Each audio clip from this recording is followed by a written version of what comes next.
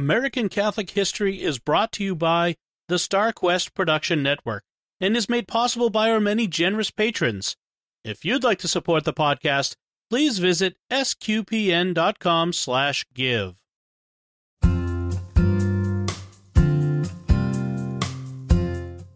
Hello, and welcome to American Catholic History. If you like our podcast, be sure to rate us and give us a review wherever you get your podcasts.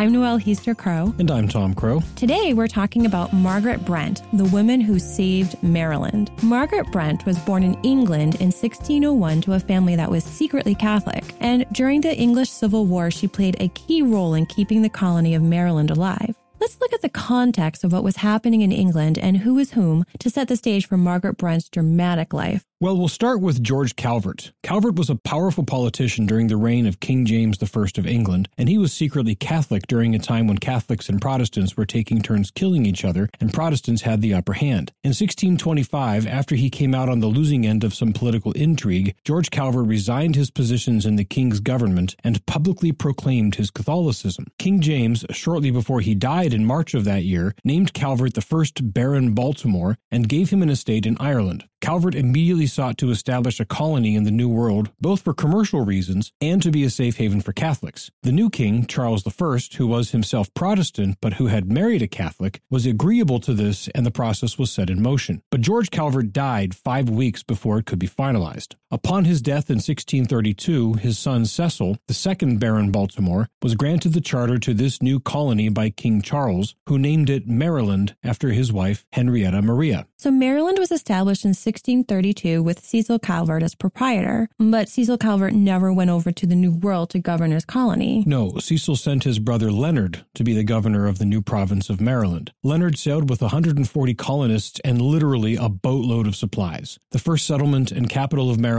was named St. Mary's. So where did the Brents come in? Were they among these first 140 settlers? No, they came a few years later. The Brents were a wealthy English family with noble heritage, and they were at least nominally Protestant. Margaret was one of 13 children, 6 girls and 7 boys. When one of her younger sisters, Catherine, outed the family as Catholics by going to Belgium to join a convent, the rest of the family basically admitted, yeah, we're all Catholic. This admission had heavy consequences, especially economic ones. It would have been tough enough to raise 13 kids as Protestants, but Catholics had even worse prospects. So out of necessity, both religious and economic, in 1638, Margaret Brent and 3 of her siblings, her sister Mary and brothers Fulk and Giles, sailed for Maryland with letters from Cecil Calvert, who actually was a very distant cousin of the Brents, granting them property rights equal to the original settlers who sailed over in 1634. Upon arrival, Margaret became the first female landowner in Maryland, and within a couple of years, through family connections, business transactions, and because they brought over many additional colonists, she became one of the most significant landowners in the colonies. She and her sister Mary managed their primary 70-acre plantation in St. Mary's under the name Sisters Freehold, but they controlled thousands more acres. Margaret and Mary were also an anomaly and very historically interesting because, despite the 6-to-1 male-to-female ratio and how rare it was for women to hold land and positions of authority, neither of them ever got married. Some speculate that they had taken some sort of religious vows of celibacy, but there's no actual evidence to support this.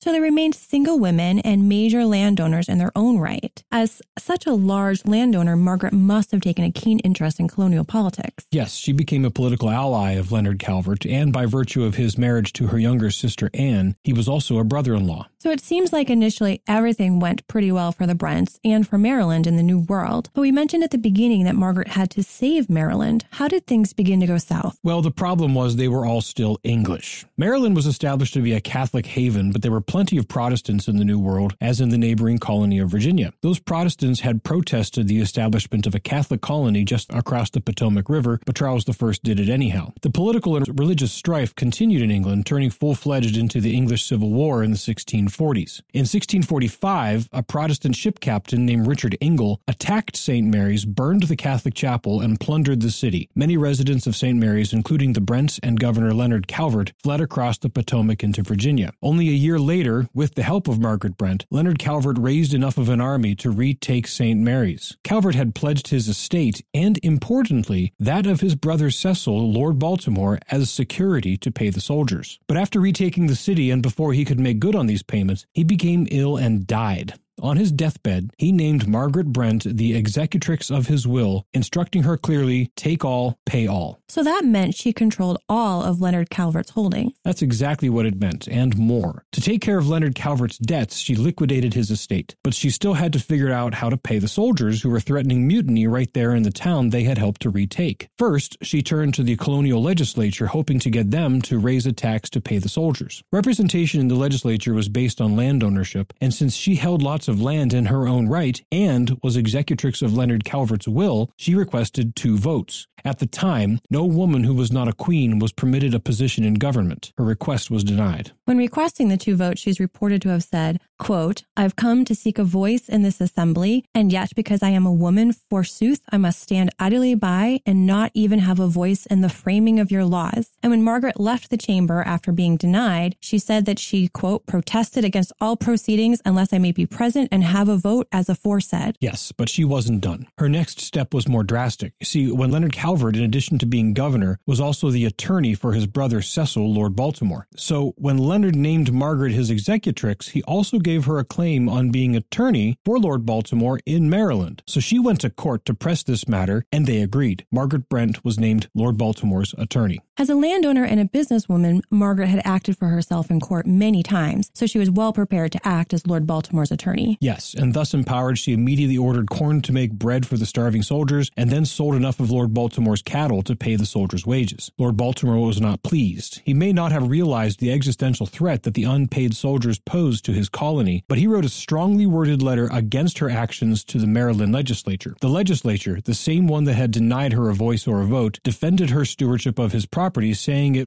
quote, was better for the colony's safety at that time in her hands than in any man's, for the soldiers would never have treated any others with that civility and respect. She rather deserves favor and thanks from your honor for her so much concurring to the public safety than to be justly liable to all those bitter invectives you have been pleased to express against her, unquote. They knew that she had done well, and that no man they knew of could have done as well, let alone better. So did the Assembly's praise cause Lord Baltimore to come around and cool off? Unfortunately not. The Brents had fallen out of favor and there was no going back. One potential reason was the rapidly deteriorating situation back in England. In 1649, the year that Lord Baltimore had sent his angry letter to Maryland, things came to a head in this English Civil War when King Charles lost his head, that is. He was executed, and the virulently anti-Catholic Oliver Cromwell took over as a military dictator. Lord Baltimore may have acted against the Catholic Brents to curry favor with Cromwell. So what did the Brents do? Well, the Brents had been building their exit strategy for a while. Beginning in 1647, Margaret and Mary had begun buying land in the Northern Neck area of Virginia. By 1650, they had moved to their new plantation in Virginia, which they dubbed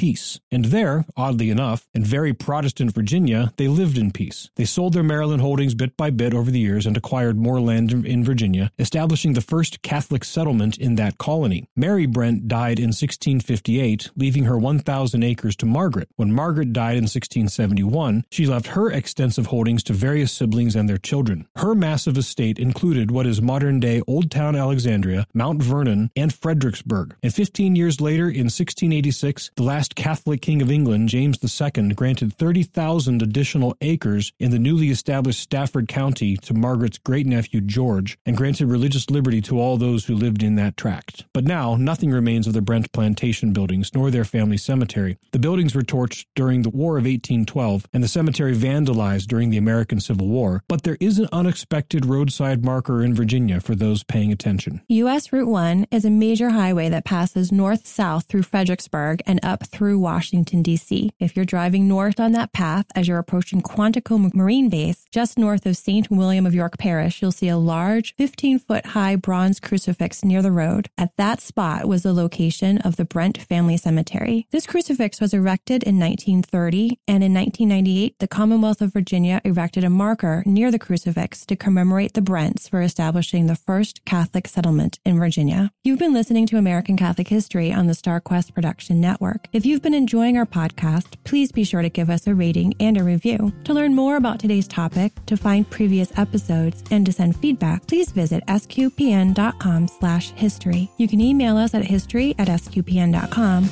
or follow StarQuest on social media at facebook.com/StarQuest. facebook.com/StarQuestMedia or on Twitter at SQPN. I'm Noelle Heaster-Crowe. And I'm Tom Crow. Thank you once again for joining us on American Catholic History on StarQuest.